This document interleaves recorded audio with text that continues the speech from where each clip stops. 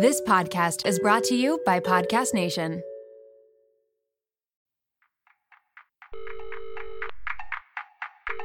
Hi there, Dr. Jen Lincoln here. I can't come to the phone right now, but we'll likely have an opening later on. Please leave me a message and I'll be at your service in no time.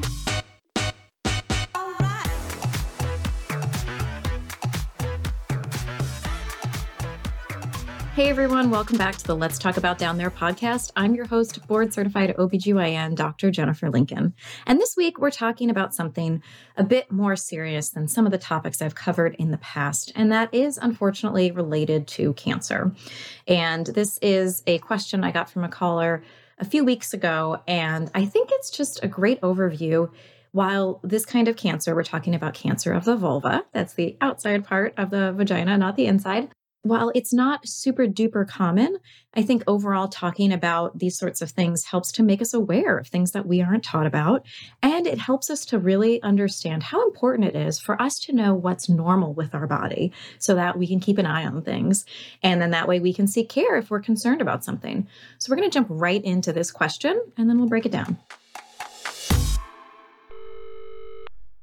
Hi, Dr. Lincoln. I have a question that may be a little bit less common or unique.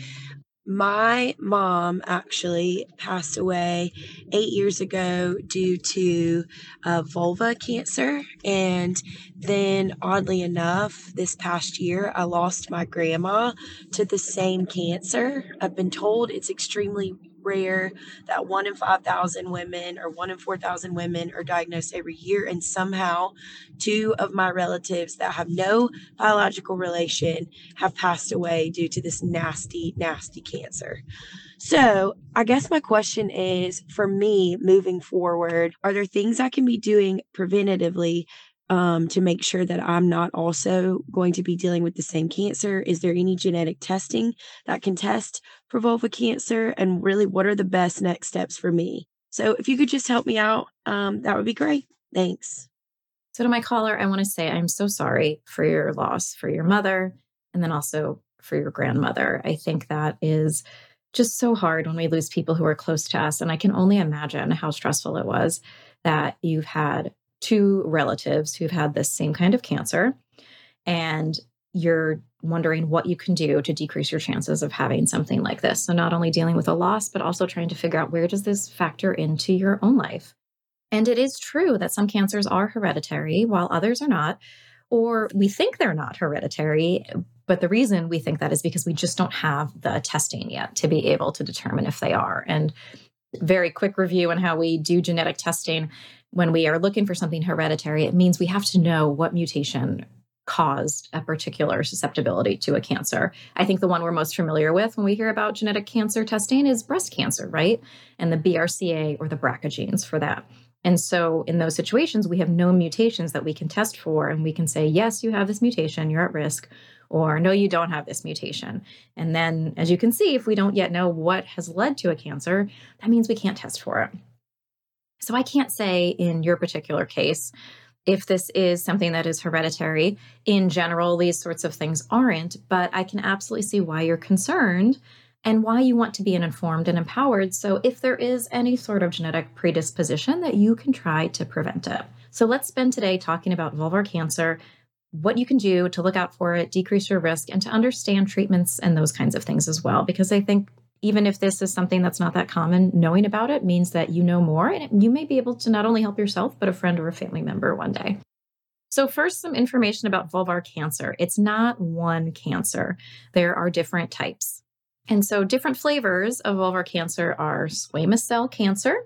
So these are the types of cancers that start in the skin cells of the vulva. And within this type of cancer, there are different subtypes of this. And don't worry, we are not going to dive into the OBGYN gynecologic oncologist explanation of all these cancers. That's far too much detail. We're just going to do a broad overview. There's also another type of vulvar cancer called adenocarcinoma. So that's cancer that's in the gland cells of the skin. And this is pretty rare. About 8 out of every 100 vulvar cancers are this kind. And I'm getting this information from the American Cancer Society, and I will absolutely link that in the show notes. There's also other types of cancers such as melanoma. So these are just like melanomas you see elsewhere on the body, but specifically on the vulva. Also rare, as you can imagine, because these things tend to happen when you're exposed to the sun. And most of us don't go around with our vulvas exposed to the sun. I can't say that for all of us, but the vast majority of us are not sunning ourselves down there, which is, there's so many reasons, but that whole trend I saw on TikTok a while ago of like sunning your vulva and your anus, like here's a reason why you shouldn't, because you could increase your risk of melanoma. So they're rare. We see them in about 6 out of every 100 cancers of the vulva. There's another kind of cancer called sarcoma. These are cancers that we often see in the bones or in the muscles. Very rare in vulvar cancer, about 2 out of 100. And then lastly, basal cell carcinoma or basal cell cancer. This is the most common kind of skin cancer that we see and is very rare when it comes to the vulva. So when we say vulvar cancer, and for example, in this caller's question about vulvar cancer, I don't know specifically what type it is that your family members had, but we can talk about generalities for all of these. And specifically, there are kinds of cancers that are associated with having the HPV or human papillomavirus. And then there are other kinds that have nothing to do with whether or not you have HPV. Overall, cancers of the vulva are pretty uncommon. Only about 0.7% of all cancers in women or people with a vulva have this kind of cancer. So it's rare. And in the United States, we have about a 1 in 333 chance of developing some kind of vulvar cancer at some point in our life. I know 1 in 333, when you first hear that number, you go, oh my goodness, that's not that rare. But when we compare this to other types of cancer, like breast cancer, where our lifetime risk is 1 in 8, that can kind of help reset kind of how common we think, or how uncommon actually vulvar cancer is. So to think of this in another way, the American Cancer Society, when it comes to the number of cases of vulvar cancer in this country in 2023, about 6,470 cancers of the vulva will be diagnosed, and of those, about 1,600 will die of this cancer. So that can kind of give you an estimate when we think on a larger scale, not only what's the chances you'll get it, but also the chances that you will die from it. For many types of vulvar cancers, there are things that come before it. And I frame this, I think we're all more familiar when we talk about cervical cancer, and we understand because we are going to get our Pap tests, which the whole purpose of that is to prevent or decrease our risk of cervical cancer. Because what your provider is doing is they're taking a sample of cells from the cervix. Those are going into a test to the pathologist. They can look under the microscope and say, hey, I'm seeing some low-grade or high-grade changes. These are things that we see well before cancer develops, and so we're able to intervene beforehand. Now, take that same sort of idea and let's apply it to certain types of cancer of the vulva. We can do the same thing where if we saw something that worried us and we took a biopsy and looked at it under the microscope, we could assign it the same sort of naming. And so the language has changed. You may have heard of terms like vulvar intraepithelial neoplasia, which is now called high-grade squamous intraepithelial lesions of the vulva, or vulvar H cell. Long story short is that these are all a collection of changes that we see under the microscope, and when we see them, we can intervene sooner before these things become cancer.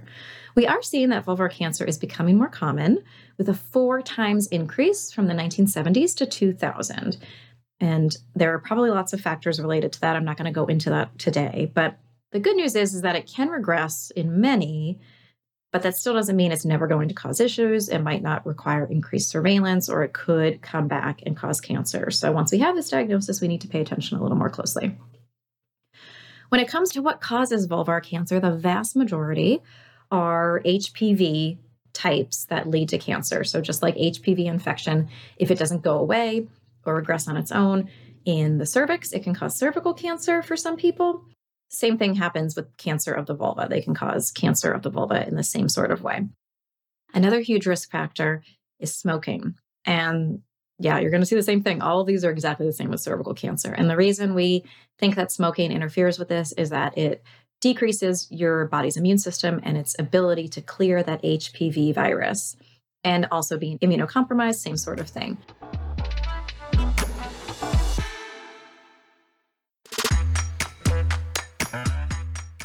So just a quick refresher on the HPV virus, or the human papillomavirus. It's a super common virus. I call it the common cold of the vagina. And that means that between 80 and 90% of us who are sexually active at some point in time will be exposed to this virus. And for the vast majority of us, it causes no issue. But for some of us, it can cause these abnormal precursors that we see in the cervix and the vulva. Yes, in the mouth and the throat and the anus, all places where things might go during sexual activity, which means also the HPV virus can go. And so if we can decrease our chance of being exposed to this or optimize our health so our body can clear it, you definitely increase your chances of not having problems related to HPV. So how do we diagnose vulvar cancer? Here's kind of the downer. We don't have routine screening for looking for vulvar cancer like we do cervical cancer and Pap tests. Really, what it comes down to is if we see something abnormal on your skin, we can biopsy it. And things that might be concerning are lesions or spots that are different colors. So they could be dark or light, they could be flat or raised, they could have irregular borders, they could change in size, they could bleed easily. Kind of the same sort of thing you think about when maybe you've been taught how to look for skin cancer. Basically, anything that concerns you, we should know about so we can decide if we need to biopsy it.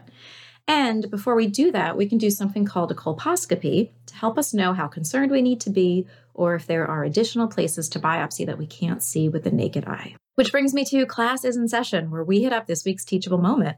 Welcome to the health class you wish you had in high school.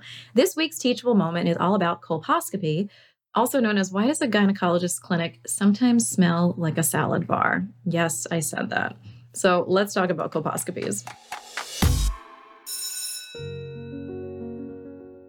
Okay, if you Google colposcopy, what you'll see is essentially pictures of a healthcare provider staring into this thing that looks like a microscope on wheels or like binoculars on wheels. And that's really what it is. It's us being able to use magnification to see either your cervix or the cells of the vulva or the vagina.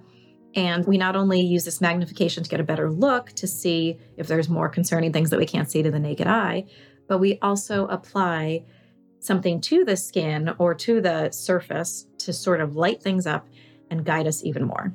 And so what we commonly do is after you're in the, sort of the usual setup that you might be for a Pap smear, so specifically if we're doing a vulvar colposcopy, we apply acetic acid to the area where we're looking. Yes, I'm talking about vinegar. So this is why I remember in training when we would have specific colposcopy days in clinic, you knew it was colposcopy day or what we called colpo clinic, because it smelled like vinegar, it smelled like salad dressing. And, we joked, we're like, oh, this is so very unique. It doesn't bother us at all, but truly the acetic acid, it is absorbed differently by cells that have abnormal changes. And so they sort of light up in a different way and they can guide us if we need to do a biopsy. And if we see something that's concerning, we can use a tiny biopsy instrument where we're able to remove a tiny piece of tissue, put that in a container, send it to the pathologist, and they're able to look at it under the microscope. This gives them more information than just a regular Pap test on a cervix, or like I said, since there is no real test like that for the vulva, this is their way to say, okay, we see something that looks concerning.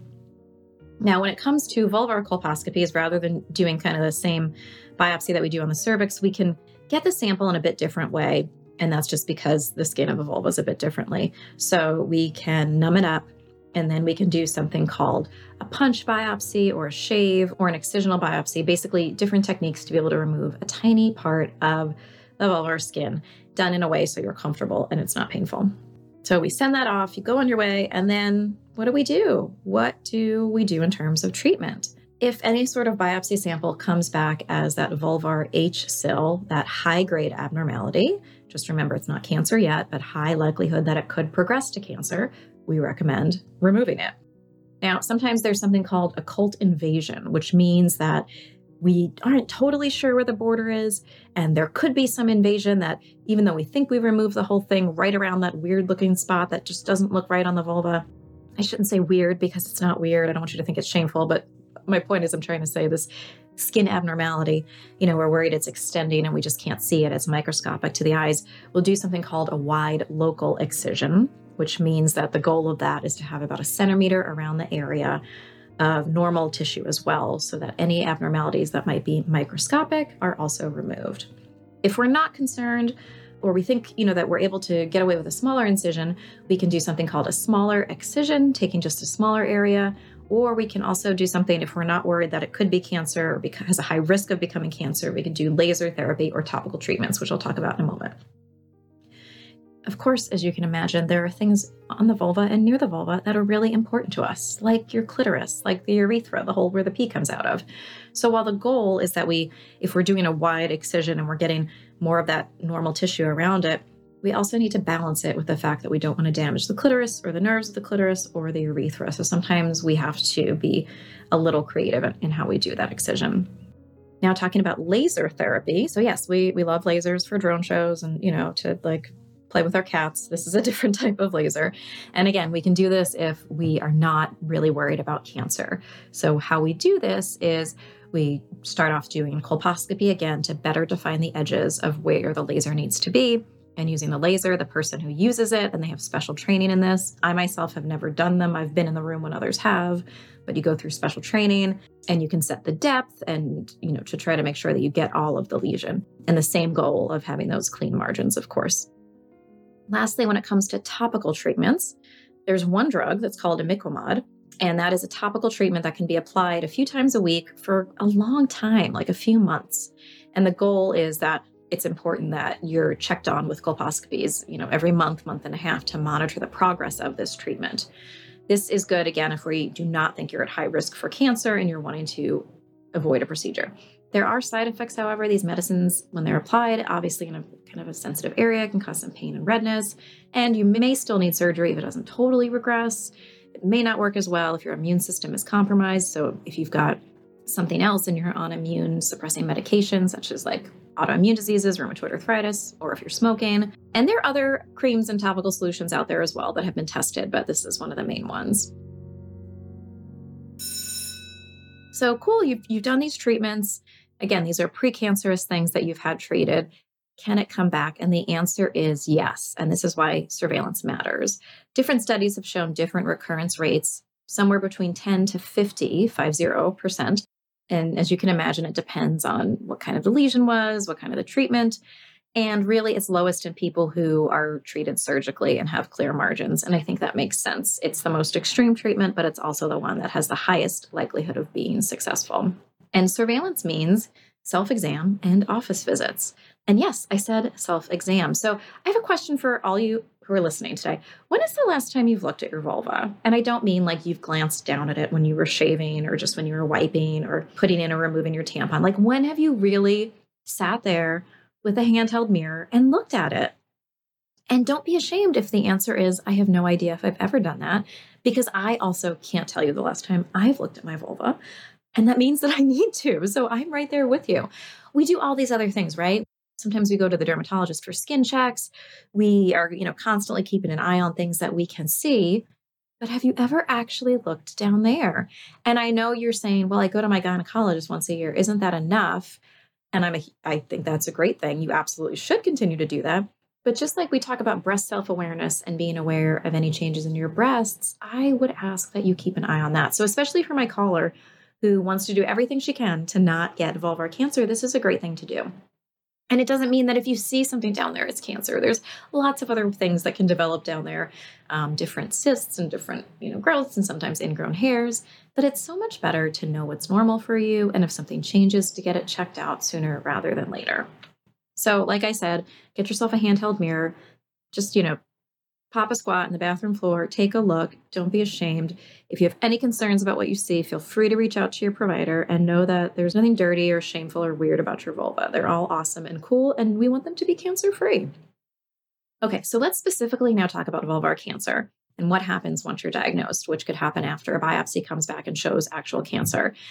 Again, just like there's not one type of vulvar cancer, there's not just one stage of it. So we do something called staging, which is a little bit complicated, but in essence, it gives us an idea of how advanced or how concerned we need to be about your particular cancer. There are different ways that different cancers of the body are staged. And for vulvar cancer, we take into account a few different things, such as how big the lesion is, how deep it goes, has it spread to any nearby lymph nodes that drain that area, has it spread to any other parts of the body, how abnormal does it look under the microscope. And so based on this, a cancer can be assigned a stage, and that's helpful because that also helps to guide treatments and also an understanding of just how concerning your stage and your type of cancer is. In general, stages of cancer range, you might hear stage 1 up to stage 4, and vulvar cancer is similar. And in general, the lower the number, the lower the level of, concern, the less it spreads. So stage 1 vulvar cancer, we would much rather have that than, for example, stage 4 vulvar cancer. And when it comes to survival rates, we are also able to better inform people based on their stage. So, for example, some studies have shown that vulvar cancers that are very localized, not too deep, not too abnormal, the 5-year survival rate is about 86%. However, with those that have spread to other organs, or what we call metastasized, that 5-year survival rate drops drastically down to 19%. So that's another reason why understanding staging can be important.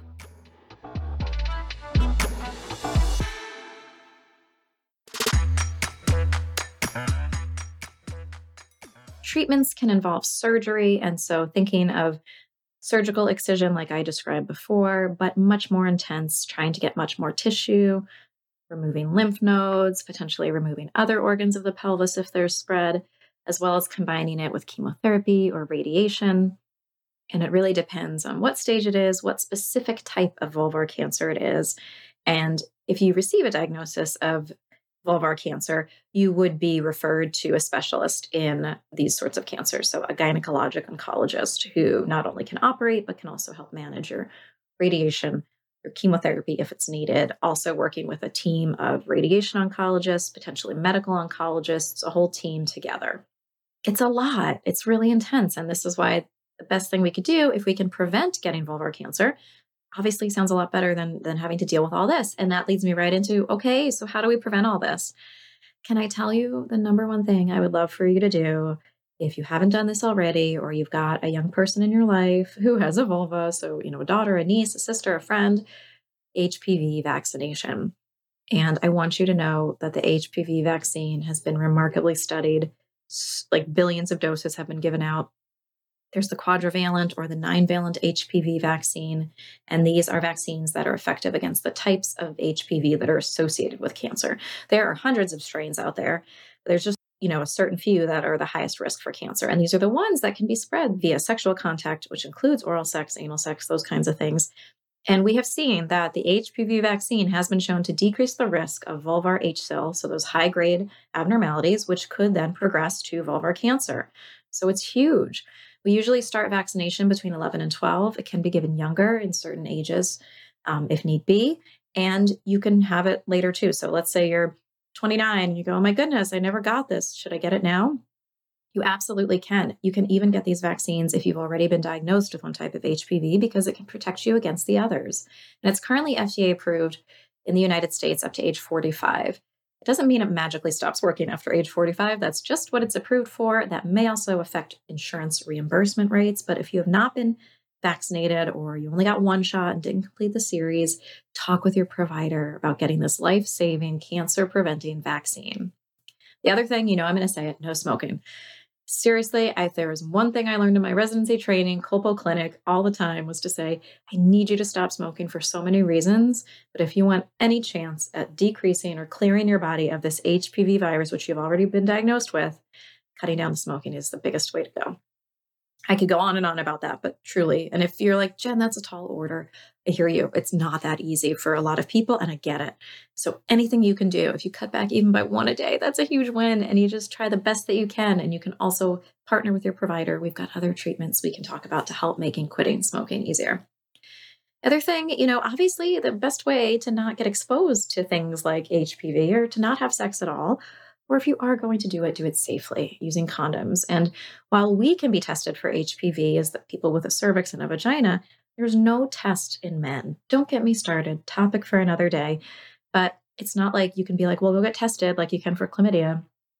And then your partner is negative, so you don't need to use condoms. Well, unfortunately, we don't have that. So if you're having sex with more than one person or anybody at all, and you're just not sure, using condoms can be really important. And that includes traditional condoms as well as dental dams if you're participating in oral sex, because like I said, it can also spread to the throat and the mouth and can cause HPV associated cancers there. Now, of course, these are only talking about cancers that have to do with HPV, not the other types of vulvar cancer. So maybe, don't sun your vulva no matter what TikTok tells you you should do. Regular exams, like I said, going to the gynecologist or your healthcare provider who does that for you, and also checking in on your own vulva and just keeping an eye out for anything that seems abnormal. Those are the best things we have at this moment in terms of prevention. Though here, I didn't mention anything about any genetic tests because we're just not there. Things are changing rapidly, though, in this field, especially in genetics. So who knows, in 5 years, we may know a bit more about that. And, certainly the second I know, I will let you know. So before I wrap this up, we have to do the clitorally segment where I'm busting common myths and misconceptions. And I'm saying clitorally, literally, are you kidding me? I've actually got 2 this week because they just both were perfect. This first one is about trying to lighten up your vulva. So this is a TikTok about doing just that. So this customer texted me. She said, girl, I need products that are going to lighten my coochie. Summer's around the corner. I'm trying to be outside. So I said, girl, you need to check out our turmeric collection. She said, tell me which products to buy. I told her to get the turmeric bar, turmeric mask, and turmeric body wash. So now her coochie is going to be brighter than ever, and she's going to be feeling amazing. Enjoy. Yeah, so except I'm not going to enjoy that because, first of all, you know me. I love anatomical terms. I don't like the word coochie, but that's not even what I'm going to focus on today. What I'm focusing on is this idea that our vulvas need to be lightened up. And I have gotten so many DMs asking about these sorts of things, about, Dr. Jen, is it normal that my labia are darker, or the area by my thigh, that thing is darker than the skin elsewhere? And the answer is absolutely. It's related to hormones. And this idea that you have to lighten it up, I feel like has a lot of racist undertones of dark is bad, lighter is good. And especially on the vulva, that is very sensitive, where you're applying something, you're distorting the appearance. Maybe there is something dark there and it's actually a problem and it needs to be dealt with. And putting on this turmeric mask, cream, whatever, to lighten it up may actually delay diagnosis of something that's actually a problem. So I literally say pass on this, please. No, my friends, we're not going to buy that. Okay. And this other one. Oh, this one. This one's just, I said it's for fun. I put that in my notes. It's not fun at all. So this is a TikTok about managing your HPV naturally. And it's from somebody called the Yoni Nutritionist. So we've already got red flags. And I've got other podcast episodes about how to, identify misinformation online. And this is all the red flags. So let's have a listen. Things that I would never eat as a vaginal health nutritionist, HPV edition. HPV is the most commonly sexually transmitted infection among sexually active adults. There are over 200 types of HPV, 40 of which are sexually transmitted. And the most common sexually transmitted types of HPV are cervical dysplasia and genital warts. And HPV infections, like cervical dysplasia and genital warts, are very easy to manage with a holistic approach, and this starts with your diet.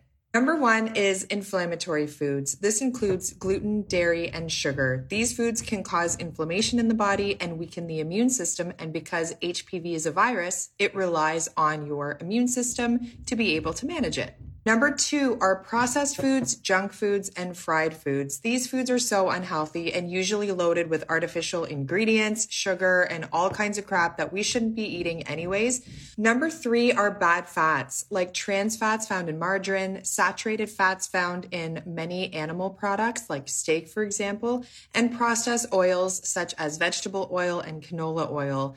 These fats are not good for your body, can cause inflammation in the body, can weaken the immune system. This was a very high-level overview of the foods that I would never eat to manage HPV infections. If you want to learn more about the specific foods that I recommend that helped me heal my HPV, the supplements that I recommend, and lifestyle practices, like and follow for more and sign up to my HPV healing guide. Of course, there's an HPV healing guide. Of course there is. I would like the disclaimer that this idea that you're going to self-manage your HPV, if that's the only thing you're doing and you are not partnering with your healthcare provider for potentially recommended treatments, that's super dangerous because HPV causes cancer. And so we can't screw around with that. So let's break down the managing HPV naturally points that she highlighted. So basically, according to her, no gluten, no dairy, no sugar, and you'll be good to go. That doesn't sound super fun. And I think overall, if we take away the things that she recommended you don't eat, I totally disagree with. I think it's all about the things that she recommends are things none of us should be eating in large amounts. And it's all about the dose makes the poison. So your HPV, it's not going to go away because you cut out gluten. I'm sorry. Anytime that you hear somebody constantly talking about inflammation in a non-scientific way, in a global way, and attributing all of these things to being the demon and the reason you can't clear your HPV is somebody who doesn't really understand science or how these things work. And this video got 300,000 views. And yes, she's here to sell you a product. She's talking about supplements. And her overarching message, which if we watered it down would be, hey, the way that you quote unquote optimize your immune system is you eat pretty healthy and, you probably lead a pretty healthy lifestyle. Like that would be it. That would be good. I would also add in things like, please don't smoke. And we've already talked about that, but no, I'm not saying you shouldn't cut these things out if they're causing you legit issues, but this is just totally made up and they're trying to sell you something. So let's summarize real quick what we discussed here. Vulvar cancer is rare and there's different types that we reviewed. We don't have genetic testing or a known link in families, but that doesn't mean you still can't be proactive about decreasing your risk. The most important things you can do, get your HPV vaccine, don't smoke, get your regular exams, have a healthy lifestyle so that your immune system is, doing its thing, but there's no need to be extreme. Most vulvar cancers are slow growing, and that means they give us time to intervene. And lastly, don't fall for HPV diets or lightening your vulva. Your vulva is pretty amazing and doesn't really need you to buy a whole lot of products. I hope that helped. And if you've got any other questions related to this or other types of things, you know how to get in touch with me. Happy checking out your vulva. You're going to go do that right now. You're going to get your hand mirror, take a look down there, and let your provider know if you have any concerns. Till next time, my friends, stay safe. Okay, it's that time where I ask you to rate, review, and follow on your favorite podcast app because we know that's how we get more people talking. So call in at 503-893-2016 and join me online at Dr. Jennifer Lincoln. So let's keep the conversation going, my friends. Call in, leave a question, and know that it's okay to have questions about your body, and we're going to answer them.